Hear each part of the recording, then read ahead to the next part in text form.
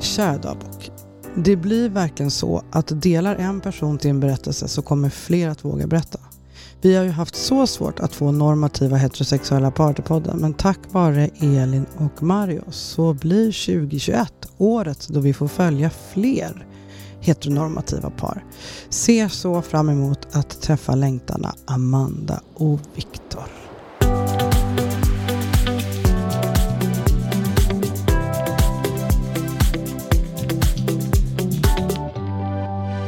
Avsnitt 135 av podden Jag vill ha barn. Hej Amanda. Hej! Och hej Viktor. Hej! Och vilken energi du kom in med, Amanda. Du är ju van poddare. Ja, jag är väl, precis. Det är det som folk alltid brukar säga. Shit, och hjälp, jag blir chockad. Nej, men det är så bra, för jag låter ofta väldigt så här lågmäld i min där dagboken. Det är väldigt dov röst också. Ja, jag vet. Ja. Så egentligen borde jag ha en sån där ingång. Men den brukar komma sen när jag säger hej. Då kommer jag liksom in i min poddstil. Ja. Hur van, Viktor, är du att sitta i en poddstudio? Inte så, jag har väl suttit kanske 4-5 gånger nu. Men då är det ändå väldigt lite van. Mer än de flesta jämfört kanske. Med mina vanliga, de som är här oftast, de har ju typ aldrig suttit i en poddstudio. Ever catch yourself eating the same flavorless dinner 3 days in a row?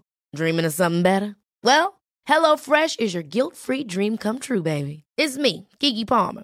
Let's wake up those taste buds with hot, juicy pecan-crusted chicken or garlic butter shrimp scampi. Hello Fresh. Stop dreaming of all the delicious possibilities and dig in at HelloFresh.com. Let's get this dinner party started.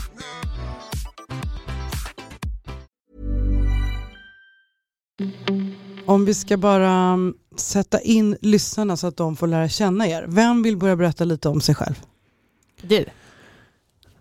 Okej. För jag har alltid pratat så mycket, så det är kul om du får ta lid någon gång. Det är en bra påminnelse till mig också att jag ska fråga Viktor mer. Ja, okej, då får vi se. Ja, men jag är 31 år gammal. Jag har varit tillsammans med Amanda i 4 år och uppvuxen i Stockholm, pluggat i Lund, kommit tillbaka till Stockholm och jobbar sedan några år tillbaks som psykolog. Ja. Det tycker ju jag är så spännande. Pluggat i Lund har jag också gjort faktiskt. All right. Så vi har fler gemensamma nämnare. Okej, vad tycker du är kul? Jo, men jag är fotbollsintresserad väldigt mycket. Oj, nu är det viktigt. Vilket lag? Det kommer kanske bli fel här för dig, men det är ju helt rätt. AIK. Det blir fel för mig. Hur visste du det direkt, Victor? Nej, men jag kände lite så. Ja, jag är Bajare. Nej. Jag är born and raised Djurgårdare. Den sitter hårt. Men har faktiskt också varit min bonuspappa suttit i styrelsen i AIK. Så jag har också varit väldigt mycket på AIK-matcher. Det är ju jätterivalitet. Jag märker det. Jag hade ju stor respekt för dig, Viktor, men nu tappade jag. Det sjönk snabbt. Jag pratar inte så ofta om mitt fotbollsintresse i den här podden. Det är nog inte så många som vet om det. Men jag är väldigt fotbollsintresserad. Så det gör du när du inte jobbar? Ja, men ganska mycket. Ja. Just i år har det ju varit lite speciellt. Ja. Och du jobbar som psykolog här i Stockholm. Vem är du i ditt kompisgäng? I mitt kompisgäng är lite olika beroende på gäng liksom. Okay. Men jag har varit ganska mycket den som har varit äventyrlig i mitt Stockholmsgäng i alla fall. Den som kanske inte gått samma bana som de andra utan gjort lite mer äventyr och lite mer dumma grejer kanske än mina kompisar. Då blir man ju direkt nyfiken. Vad är det för dumma grejer? Vad är det för dumma grejer? Ja, nej men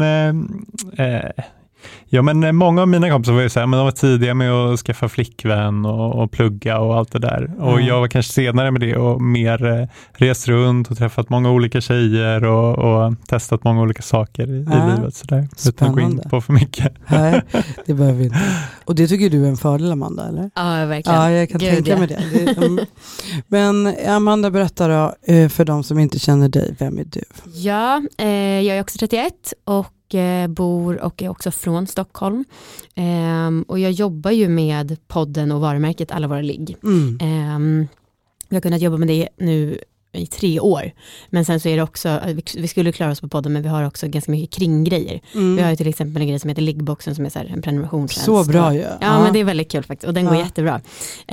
Nej, men och sen, gud, blev det värsta jobbskrytet. Men jag vill bara förklara vad varumärket alla våra ligg. Och sen så har vi haft ganska mycket föreläsningar och livepoddar innan corona såklart. Vilket är en stor sorg, för det som jag tycker är roligast med mitt jobb, det är nästan att träffa lyssnarna live. Alltså vi livepoddar kanske 1 eller 2 gånger i månaden. Är det sant? Och det måste vi prata mer om vid något annat tillfälle. Det är jag så sugen på, jag har aldrig gjort det. Nej, det var fantastiskt.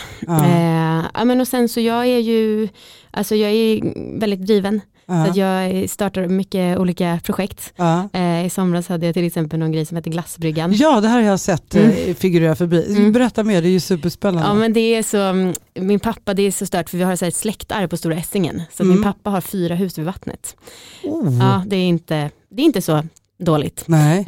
Och då, dels för att jag fick lite så här jobbpanik, hjälp, hur kommer det gå med allt när corona kommer, och också som en del för att distrahera min tanke på barn. Så jag sa, men jag testar och sälja glass. För alla älskar glass, och i sommar så kommer folk gå extra mycket hemma med båtar. Så då startade jag ett glasscafé för båtar och folk som kom sjövägen. Vad kul. Ja, det var var någonstans är det här? Ja, men på Stora Essingen, på pappas brygga. Och nu måste jag tänka, så då är man inne i Mälaren med mitt emot Gröndal och Essingeleden. Och sen så på fritiden så jag tränar ganska mycket. Försöker yoga och meditera mycket. Tycker om att laga mat. Har gått en halv sommelierutbildning. Varför bara en halv? För det var så jävla tråkigt. Det var så otroligt mycket teori. Så att jag satt typ där och somnade.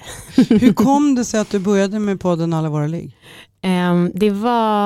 Jag hade precis blivit singel och alltid älskat, jag har varit väldigt Sex and the City-inspirerad.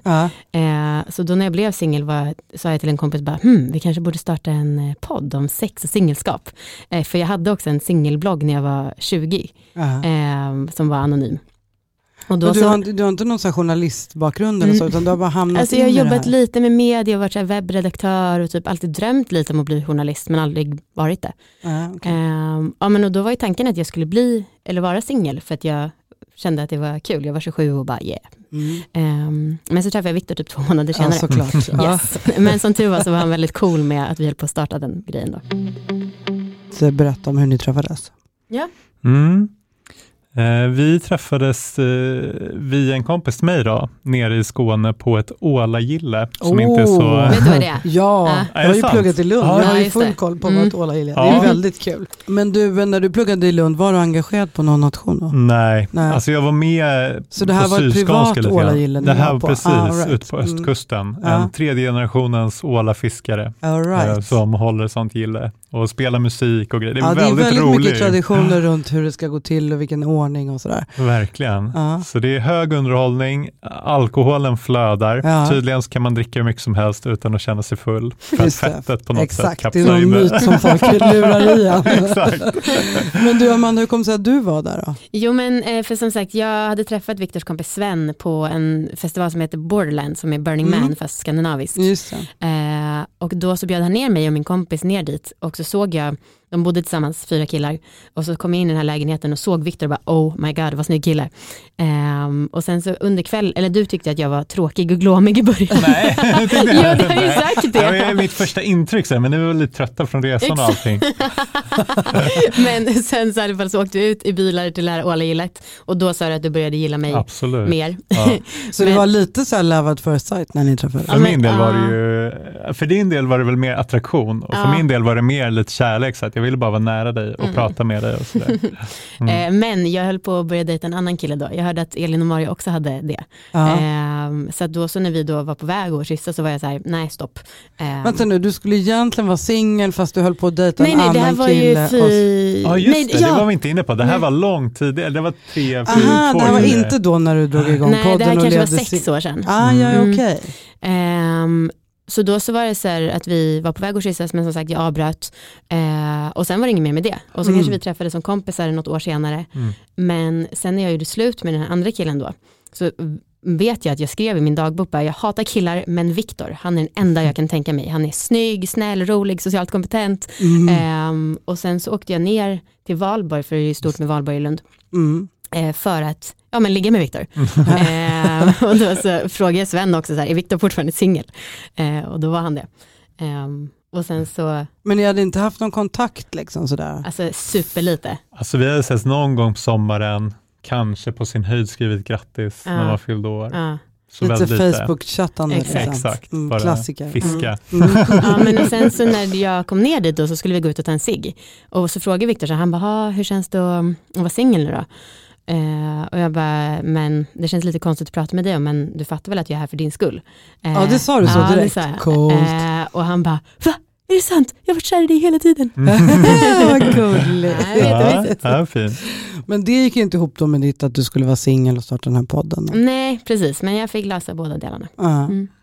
Så nu har ni varit ihop då i typ 4 år? Ja.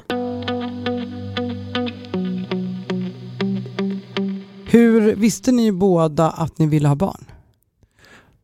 Jag tror, men jag kan inte svara för dig kanske, men jag har ju verkligen velat ha barn. Alltså, men tänk tanken på att när jag blir äldre, då vill jag verkligen ha barn. Det har jag ju tänkt hela livet i princip. Det har varit en självklarhet. Ja.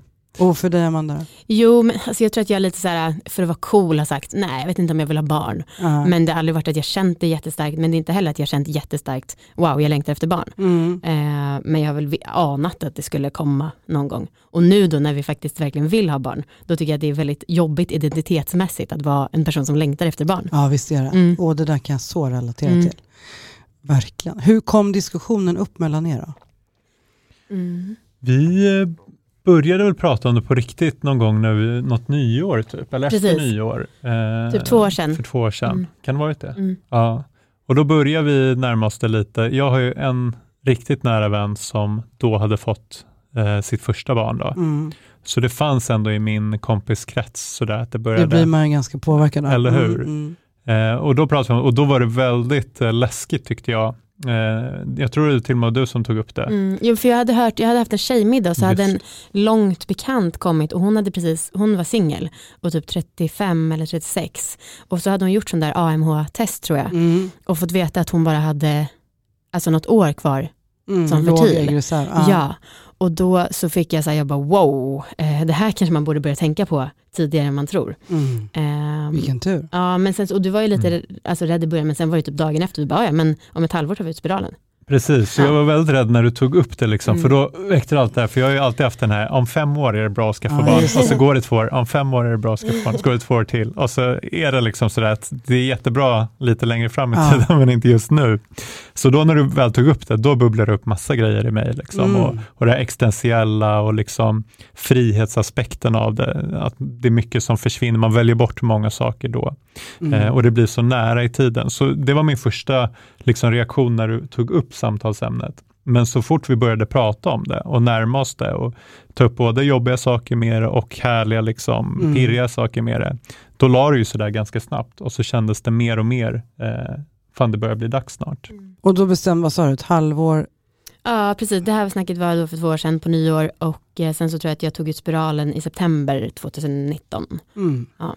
Och då tänkte ni, nu håller vi koll på ägglossning och ligger lite så läser vi det här. Ja, lite så, för att jag skyller här på min mamma. Nej, så orättvist. Nej, men jag är nämligen själv ett misstag. Jag kom till för att kondomen sprack. Och sen har mamma alltid sagt så här, ja men det kommer vara hur lätt som helst, män har bara behövt skaka på kalsongerna för att jag ska bli gravid. Så då är jag bara, ja men vad bra. Det där är så vanligt alltså. Så då har jag verkligen varit sur på henne för att hon har sagt så här till mig. Men jag har all rätt faktiskt, det måste jag, om jag får hålla med. Men sen så jag trodde väl absolut att det skulle gå inom 4 månader. Ja, du hade ju ändå någon sån insikt i att det inte kanske tar 1 månad. Ja, för jag har också haft preventivmedel, alltså säkert 15 år. Så jag hade ändå lite så, vem vet om den här mensen är riktig eller inte. Just det.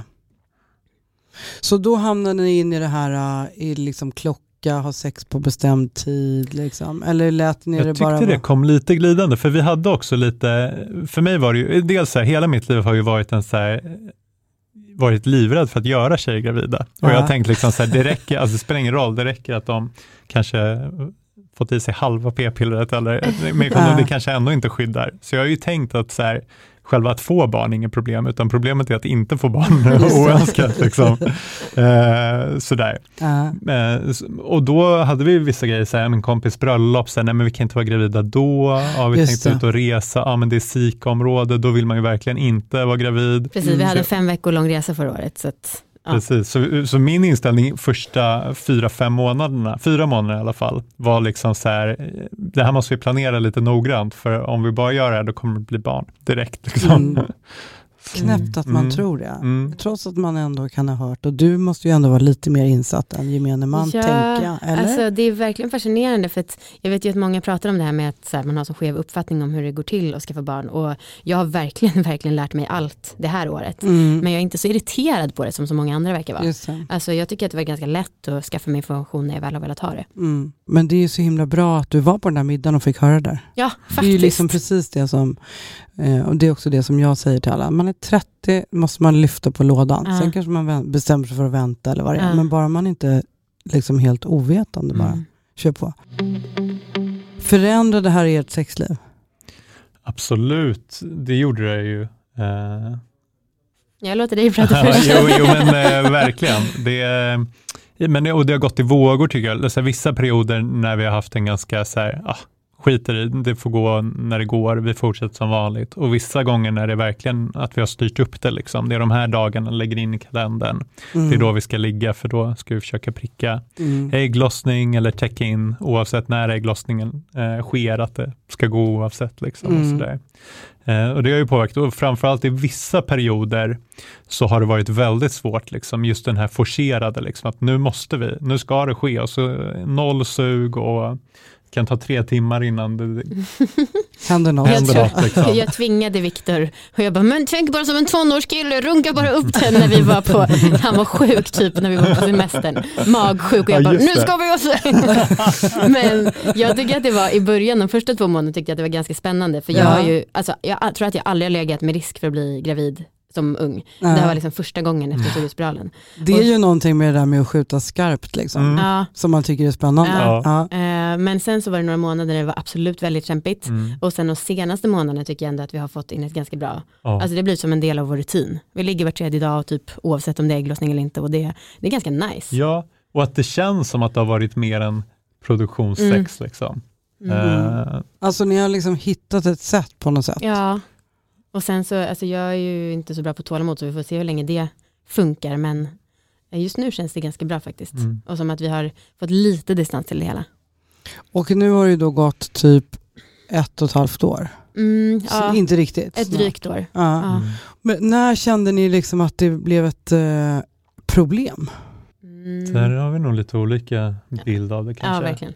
För mig var det, när vi kom tillbaka från den här resan, då var det liksom efter 2 månader, då finns det ingen risk för Zika-problem liksom. Just det. Så då tänkte jag, nu ska det ske liksom. Och då, de 2 första månaderna där för mig var väldigt psykande då, när det inte blev av. Och så, varje gång mensen kom. Och så, Men sen efter det, till sommaren där, då kom jag in i någon slags mode. Och då var det så, då längtade jag väldigt mycket, så jag vill bli farsa nu. Och sen kom jag in i det här att varje månad som går är en månad som vi får tillsammans. Och jag har någonstans känt mig trygg att det kommer gå förr eller senare på ett eller annat sätt. Så där har jag inte varit lika stressad. Så då kom jag in i sommaren där i något mode där jag bara var liksom milt förväntansfull, men inte så förhoppningsfull att jag blev besviken då när det inte blev av. Som du hade varit där innan då? Ja, så var. Och sen har det väl varit lite mer frustration ju närmare vi har kommit året liksom, och utanför normalen, då känns det lite mer frustrerande då att det liksom... Ja, för ni har vetat om ändå att ofrivillig barnlöshet man räknar som ofrivilligt barnlös efter ett år.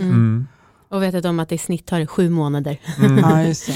Men ni sa att det var olika för er. Hur var det för dig, Amanda? Ja, men först, eftersom att då så var det så här, då brydde jag mig inte om vi skulle bli, eller brydde mig, men det var nästan bra att vi inte blev det med resan och kompisarnas bröllop och så. Men efter det, jag hade nog inte så mycket Zika. Jag tänkte att det är så himla liten risk för det ändå. Så då började jag bli ganska irriterad efter den resan. Och det var ju också det att när vi var på den resan så var min mens sen. Och det har den aldrig varit. Alltså när vi kom hem. Så då trodde du? Ja, då var jag helt övertygad. Och flygresan hem väl? Just var det det. så att vi köpte ett sånt test på flygplan? Eller på... mellanlandet. Och då blev jag väldigt kränkt när det var negativt. Det är liksom som en ny emotionell upplevelse när man kissar på en sån där första gången och det är negativt. Och man på något sätt blir så tydligt hur mycket man tror att det ska vara positivt. Nej, men och sen så har jag tyckt att som sagt, det har inte riktigt gått så här, vad heter det, exakt uppåt med hur jobbigt det har varit, utan det har varit vissa månader, men framförallt så har det varit så här 2 dagar innan mensen. Då har jag varit verkligen skakig. Och sen har mensen kommit och så har jag varit ledsen en halvtimme bara. Och sen bara, livet går vidare. Men just den här så någon PMS-kombo där precis innan? Ja, eller typ att så här, bara känna av också, det känns himla förnedrande någonstans och bara känna, är brösten hemma? Har jag lite värk här? Hur är mina flytningar? Alltså det är någonting med det som är så jävla känns så förolämpande mot mig själv, att jag blir så självmedveten. Och så har jag blivit irriterad på Victor då, som klassiskt, att han inte har känt något, och så jag tyckte att du bryr sig inte lika mycket. Du fattar ju ingenting. Exakt. Nej. Jag tror många män kan känna igen sig i att de får höra det, och många kvinnor i att de hamnar i det, tänker jag. När kom det här att det hade gått ett år då? Ja, det var väl i september där då. Ja. Och då visste ni sen innan att kommer vi dit ogravida så tar vi hjälp?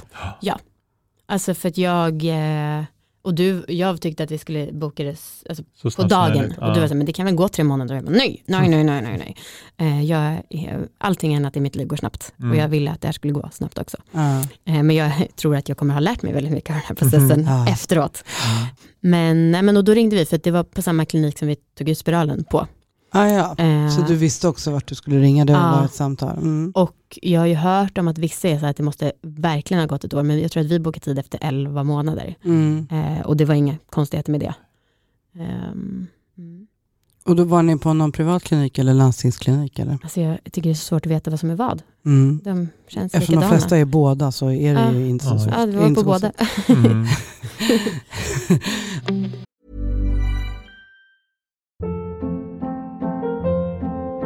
Hold up. What was that? Boring. No flavor. That was as bad as those leftovers you ate all week. Keke Palmer here, and it's time to say hello to something fresh and guilt-free. Hello Fresh. Jazz up dinner with pecan-crusted chicken or garlic butter shrimp scampi. Now that's music to my mouth. Hello Fresh. Let's get this dinner party started. Discover all the delicious possibilities at hellofresh.com.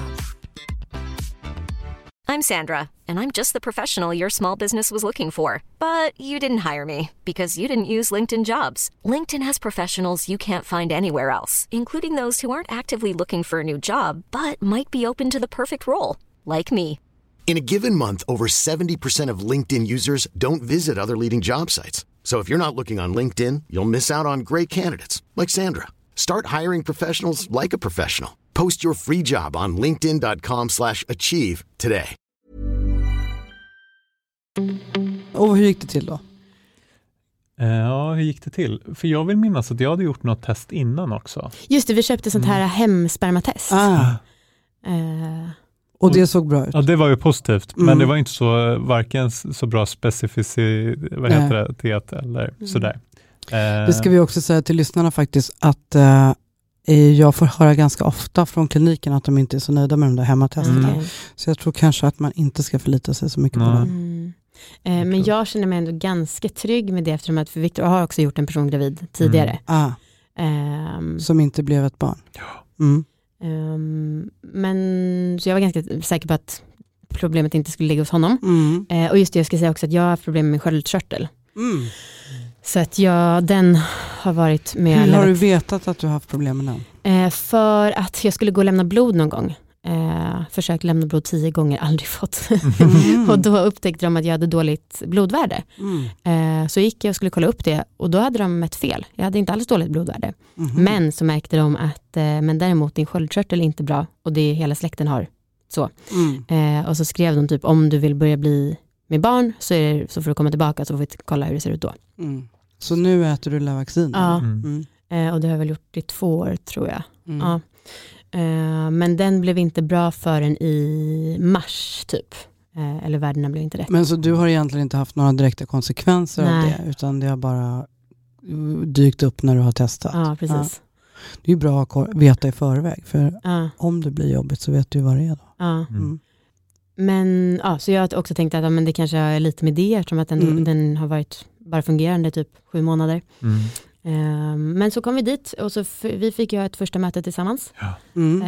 Och det ska vi säga till lyssnarna, bra att du tog upp det, Amanda, för det här har ju varit en sån debatt. Ja, jag hörde det efter avsnittet med Elin och Mario som vi har löst på Instagram, men för er som inte är där. Alltså vi har fått in hur mycket mejl och meddelanden på Instagram som helst. Och då visar det sig att på RMC Malmö så separeras man alltid. Oavsett om det är manlig faktor eller inte. Medan det verkar som att på alla andra kliniker så har man första mötet ihop. Okay. Så långt har den här undersökningen. Så om det är någon som vill säga emot det, så hör av er igen. Och berätta hur... Det är en enda klinik som gör annorlunda. Ja. Enligt vad då den här högst liksom ogenomtänkta, helt spontana undersökningen på Instagram har lett till. Men det har ändå varit väldigt många som har hört av sig. Och det är också så, apropå min dagbok här inledningsvis, att det har verkligen gett ett sånt himla engagemang att de var med. Och det kommer ju inte bli mindre nu när ni är med. Nej, okay, så att det kommer bli mer folk som hör av sig om alla dessa olika grejer som då går olika till på olika kliniker och olika regioner. Ja, så ni fick i alla fall vara tillsammans på ert första möte. Precis. Och var det här då corona... Ja, det var ju i coronatider. Men det var ganska lätt att få en tid ändå. Ja, verkligen. Men så satt vi där och du fick vi fylla i en hälsodeklaration. Och så gjorde de ultraljud på mig för att se äggblåsorna. Och det var bra, alltså utifrån vad jag var i cykeln då. Och sen så fick ju du remiss till spermaprovet. Just det. Och jag skulle ju ta blodprov och komma för ultraljud igen för att se att det verkligen stämde utifrån ägglossningsdagen. Men då var jag ganska säker redan då, för att jag hade gjort det här blodprovet ganska nyligen eftersom att jag håller på och kollar sköldkörteln. Så då var jag redan då säker på att men jag tror inte att det är det. Och just då sen så spermade de spolade också livmodern och det var också lugnt. Så då var det typ en månads väntan på att du skulle få göra provet. Så jag var klar med alla mina grejer och sen så skulle du göra och sen skulle du få komma tillbaka. Så då, vad fick du åka och göra det där provet då? Det var där, vad heter det, Gärdet på någon sån. Exakt. Hur konstigt var det att göra det? Det var udda. Det cyklade dit på jobb, jag tror det var på en lunch eller något från jobbet. Cyklade dit och se en liten reception liksom.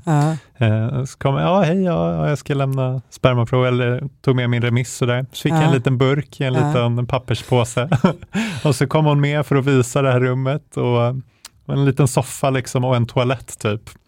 Det var ändå ett vanligt rum liksom. Ja, men precis. Det var inte som ett litet bås. Nej, som det är på vissa ställen som jag har sett. Är det sant?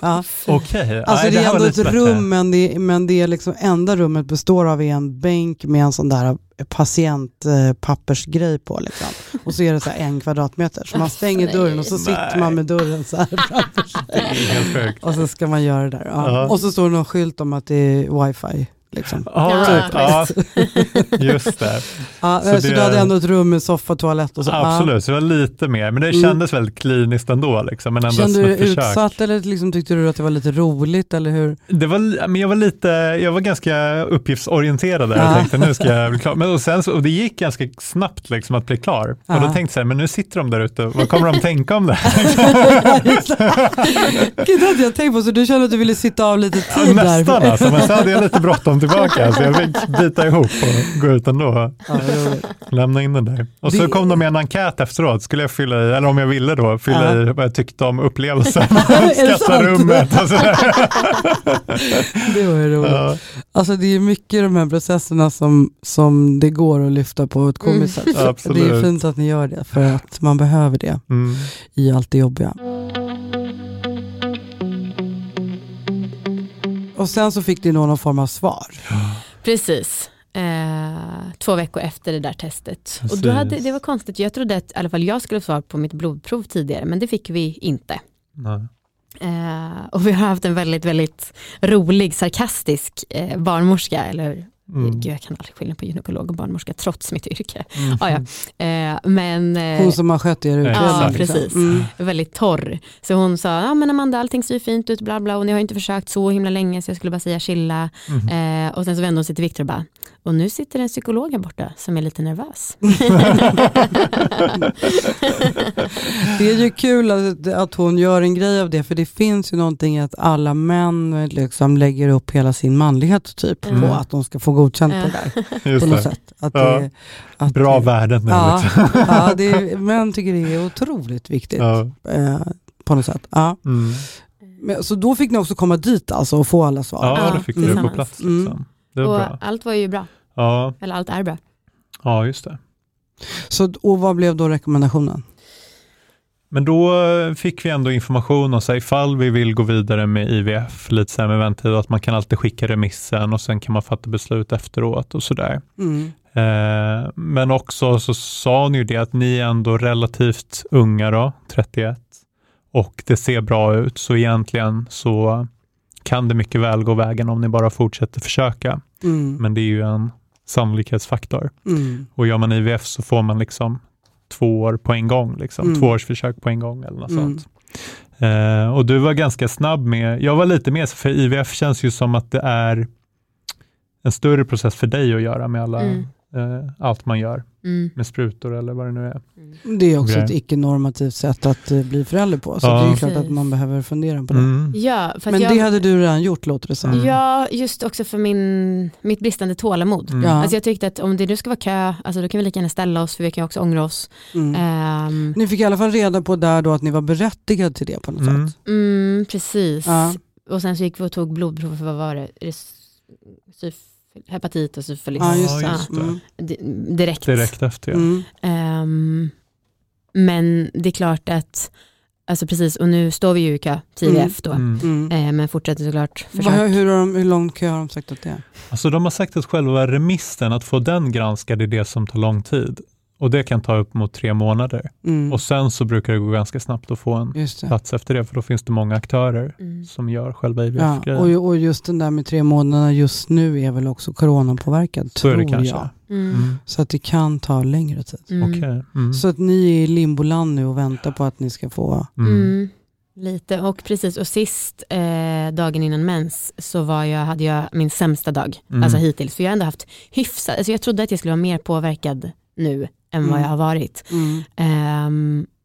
Men då hade jag min sämsta dag. Victor skulle åka till Malmö och jag blev lite irriterad på honom, för han var så här, jag vet inte om det är personlighetsmässigt eller psykologmässigt, men nej, men så här, sluta älta, det är liksom, det tjänar ingenting till, bla bla bla bla. Psykologmässigt, absolut. Men då var jag så här, för jag har ju, alltså, så himla ledsna har ju inte vi varit i den här processen ändå. Och då tyckte jag, vad fan, så här, det är också, för jag har verkligen försökt ta till mig det som du brukar säga, att man accepterar att man lever i kris. Och det känns som så stora ord, men samtidigt kan jag fatta att det ligger någonting i det. Så då har jag bara så här, men vad fan, det här är ju en sorg, och visst att det kanske kommer gå med IVF, men det betyder inte att jag tycker att det är kul att vi kanske ska göra IVF. Alltså hormonbehandlingarna, och också så här, en viss stolthet som, alltså jag tror att många kan känna igen sig, att det är klart att jag vill kunna skaffa barn på egen hand. Och sen så är jag ju tacksam att möjligheten med IVF finns, men det var ju inte det som jag ville. Nej. Plan A har liksom gått och snart blivit plan B. Och det är ju en sorg såklart. Och så blev jag då på Victor som jag tyckte var så, AIK vann, så jag är ändå glad. Ja, där Victor åkte du upp lite igen. Visst var det mot Djurgården just den? Jag tror det var där. Det var det säkert. Hur skulle ni säga att er relation har påverkats av det här året? Ja, jo, men på något sätt har det ändå varit att det har stärkt vår intimitet, tycker jag, som vi har ett gemensamt projekt som vi delar sorgen i och delar förhoppningarna i. Och att vi hanterat den här situationen tillsammans och ändå landat i nu, eftersom de senaste tiden, knock on wood, har varit väldigt bra också. Att det känns men som att sexet ändå är lustfyllt till exempel, även om det är med tydligt syfte och lite inplanerat och inrutat. Så att vi har tacklat den här situationen på det sätt vi har gjort har för mig ändå gjort att jag känner mig ännu mer stark. Jag blir så nyfiken nu. Om vi tar bort hela barnlängtan-grejen, är sex för er, med tanke på din podd, ändå någonting som är liksom inplanerat och att ni måste ha enligt någon rutin? Och liksom... Ja, alltså vet du hur nyfiken jag är på att ha ett förhållande med Viktor utan att tänka på att det ska bli content? Jag tänker det. Att det måste ju påverka på ett eller annat sätt. Ja, absolut. Jo men det, och jag är ganska ofta stressad så här, över, ligger vi tillräckligt ofta? Och också såklart att jag försöker tänka bort det, men det är ju ändå om det händer någonting roligt, då är det klart att jag tänker, det kan jag berätta i podden. Ja, det blir ju innehåll alltså. Man blir ju lite skadad. Verkligen. Ja, men så vi har haft 2 syften nu till att verkligen ligga. Och du är ju otrolig som, bara, okej. Så att ert sexliv är ju på något sätt påverkat ändå. Och så blir det liksom en till dimension. Har ni haft någon period av avhållsamhet? Det har vi väl korta perioder typ. Jo, men det har vi väl haft. Vad är en kort period då? Ja, exakt. 2 veckor. Ja. Nej, jag är kanske en fördom här nu, men jag tänker att ni är 2 personer med mycket sexlust. Så att ni kommer runt det här, eller? Jo, men det tror jag absolut. Och jag har till och med tänkt tanken att vi kanske skulle ta en sexpaus for real. Alltså för att få lite distans till barnagörandet, för att få lite distans till innehåll och så. Malin Drevstam, som ju du har koll på också, hon har ju varit och gästat här. Hon tycker till och med att man ska liksom skilja på sex för lust och sex för barnalstrande. Och till och med om man har svårt med det, att man ska göra heminsemination. Alltså att det som helt och hållet tar bort det är liksom lustfyllda i barngöra sexet. Av vilken anledning då? Ja, men för att kunna behålla det lustfyllda. Så att det inte ska skada relationen. Men ni verkar inte direkt ha problem med det här. Så därför nej, inte det för er. Alltså, jag är lyhörd för att det kanske kan hända. Och så här, när vi då har planerat och det inte går bra, då blir jag orolig att det ska bli en grej i våra hjärnor som gör att vi då nästa gång får lite mer avsmak för sex. Men hittills tycker jag inte att det har... Jag känner att vi har redan varit igenom. Vi har varit i perioder när det har känts så. Och det har vi kunnat hämta oss och återfinna lusten i det. Så jag är inte lika orolig att det skulle sätta den typen av spår som inte går att reparera efteråt. Utan tvärtom känner jag mig stärkt i att vi kan gå igenom perioder när sex bara känns jobbigt och påfrestande och mekaniskt. Så vad är det för grejer i barnlängtanprocessen som är jobbiga för er? Alltså dels är det ju själva det här att det blir så svårt att förhålla sig till den här längtan efter att bli pappa för min del då. Och att det inte går helt att kontrollera när det blir av. Du kan bestämma det liksom. Och jag kan liksom, det blir så velande det där att jag kan inte riktigt sjunka in i den här längtan och pirret och drömmarna kring det. Just för att jag inte kan... det kanske är nu, kanske om ett år, kanske om... det är ju minst 9 månader, men i alla fall att det blir så svårt, det blir så långt ifrån mig på något sätt. Så det är en del av det. Och sen är det rent mekaniska som är påfrestande också, tycker jag, då i perioder när jag vet att nu är det ägglossning, nu ska vi hem, nu behöver vi ligga här. Och så blir det onajs liksom. Ja, det blir ändå lite så. Hur är det för dig, Amanda? Vad jobbar jag tycker att det är 2 faktorer framför allt, och det ena är att jag är rädd, alltså för tänk om det tar så här 5 år. Jag är rädd att jag kommer bli bitter då under tiden, och att det kommer bli svårt om alla våra vänner börjar få barn, hur jag kommer förhålla mig till det. Verkligen.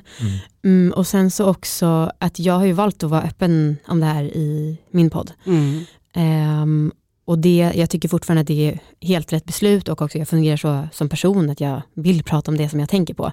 Och också har jag insett hur jäkla viktigt det är, för att jag är chockad över hur hemliga folk är. Alltså verkligen, för jag är ändå van vid så här, när man delar med sig så delar folk med sig tillbaka. Men under den här tiden så har jag fått reda på att folk har försökt, alltså kompisar ändå, som jag säger så här, men vi har börjat försöka skaffa barn, och så får jag reda på efteråt att de också försökt då. Men då har de bara så här, vad kul. Istället för då, vi är också där. Och det blows my mind. Och jag är så irriterad, även om jag vet att det inte är min ensak. Men så har jag känt mig också, min bästis och kollega Anna, hon var lite så här i början att hon också tänkte prata öppet om det. Men sen har hon sagt att när hon har sett att jag har haft jobbet med att prata öppet om det, att hon har ändrat sig. Och då har det också varit ganska utmanande, för att jag känner mig ganska ensam i det. Så det tycker jag har varit de stora grejerna, men också att jag typ upplever så här sveket från samhället. Varför pratar inte folk? Jag fattar inte. Det är så knäppt. Jag vet varför de inte gör det, men jag tycker att det är idiotiskt. Vad tänker du kring varför? Ja, men jag är väl lyckligt lottad med att så här, när jag har haft hyfsat låg integritet i mitt liv så har jag blivit bra bemött. Och det är väl inte alla som har blivit det. Och sen så antar jag att folk är väldigt rädda och typ, ja, men jag själv har i dåliga perioder tänkt fula tankar, hoppas hon är infertil. Alltså när jag har önskat folk olika. Och då antar jag att folk är rädda för det också.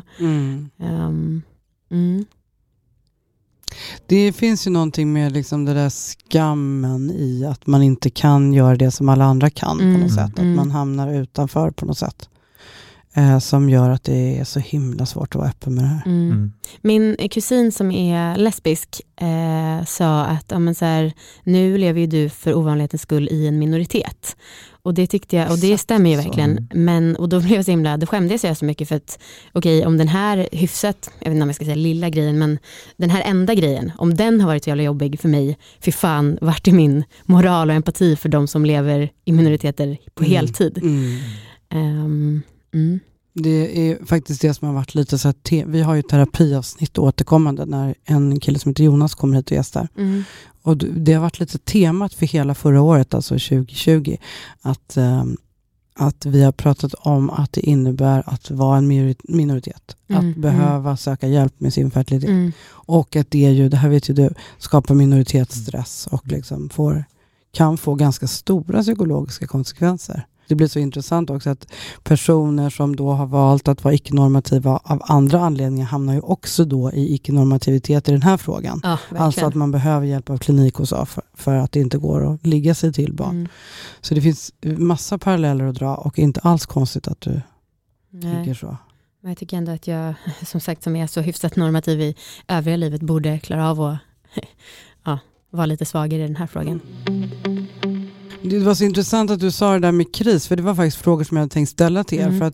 För att jag får ju mycket påhopp för att jag gör det så deppigt.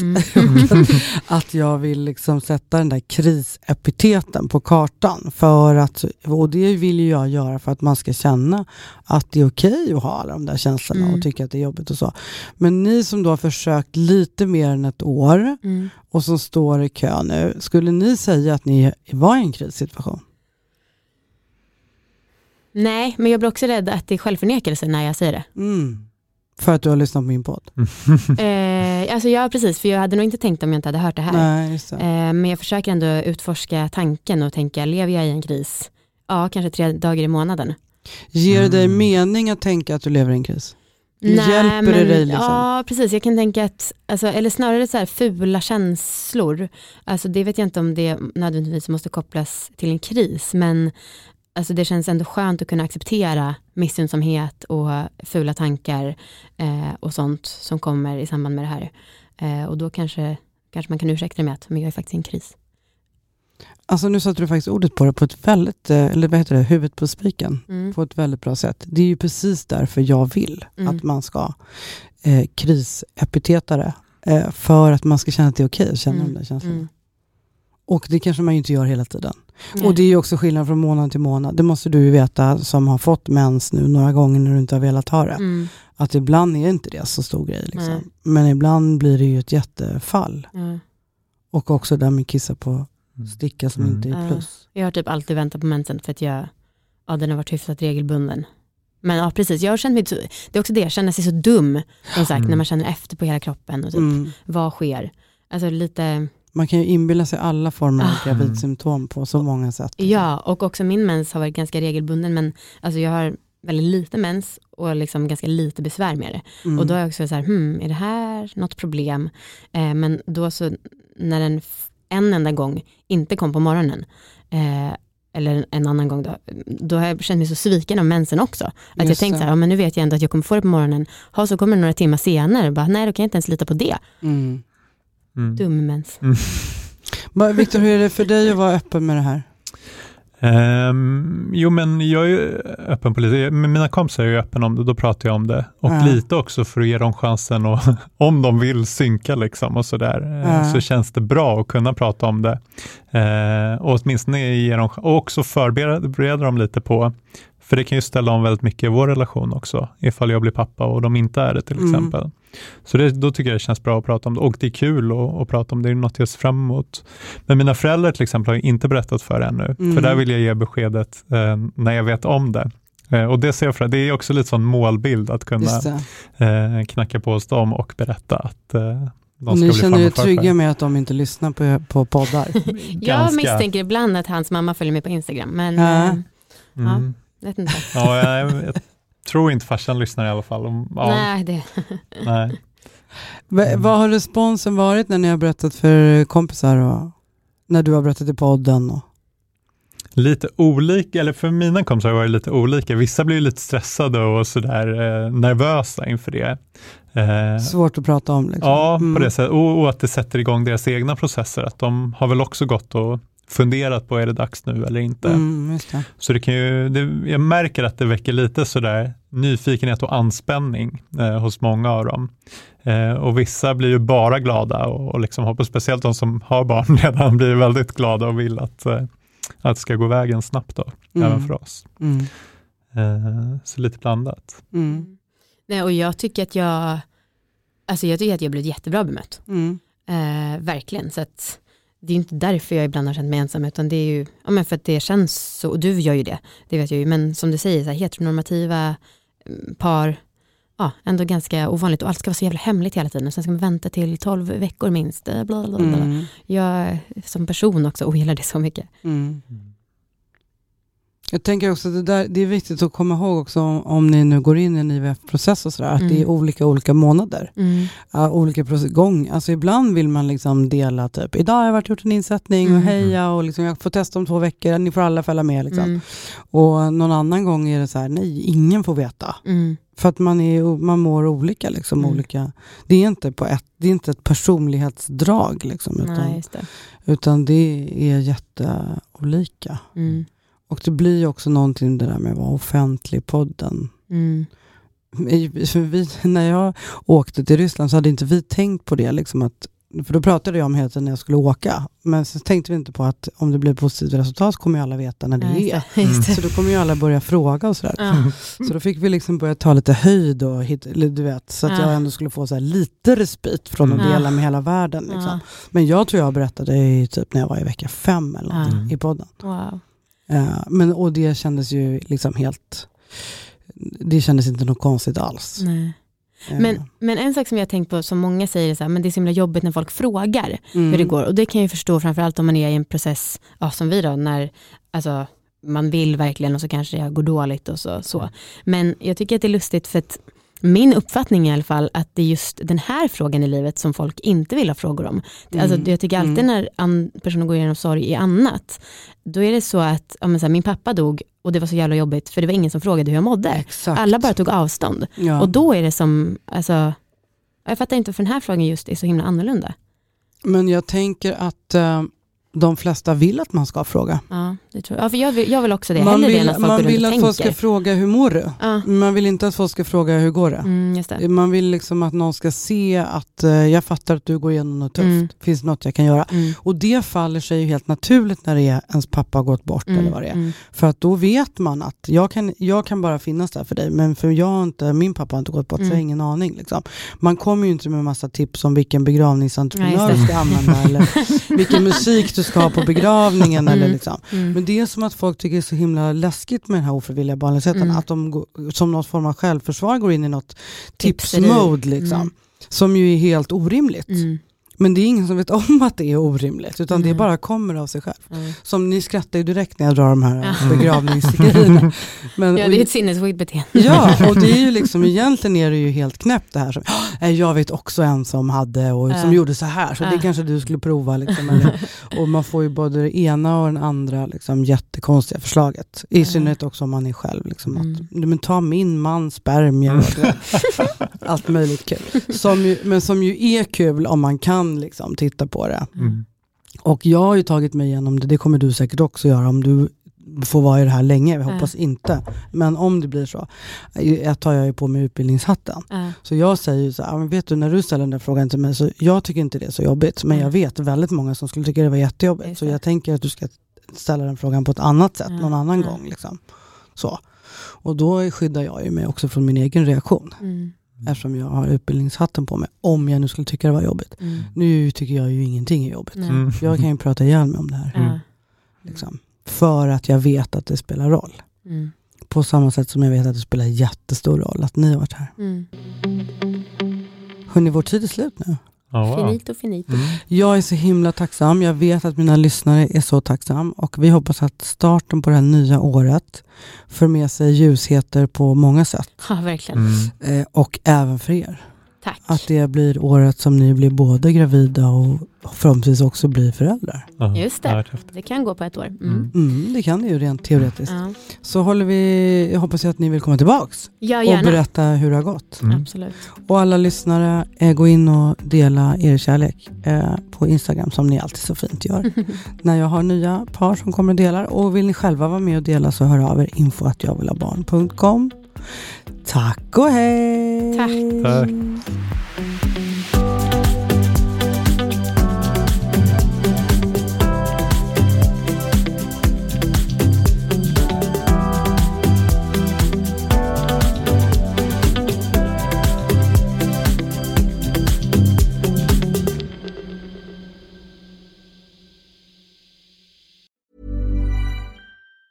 Ever catch yourself eating the same flavorless dinner 3 days in a row? Dreaming of something better? Well, HelloFresh is your guilt-free dream come true, baby. It's me, Keke Palmer. Let's wake up those taste buds with hot, juicy pecan-crusted chicken or garlic butter shrimp scampi. Hello Fresh. Stop dreaming of all the delicious possibilities and dig in at HelloFresh.com. Let's get this dinner party started. Planning for your next trip? Elevate your travel style with Quince. Quince has all the jet-setting essentials you'll want for your next getaway, like European linen, premium luggage options, buttery soft Italian leather bags, and so much more. And is all priced at 50 to 80% less than similar brands. Plus, Quince only works with factories that use safe and ethical manufacturing practices. Pack your bags with high-quality essentials you'll be wearing for vacations to come with Quince. Go to quince.com/pack for free shipping and 365-day returns.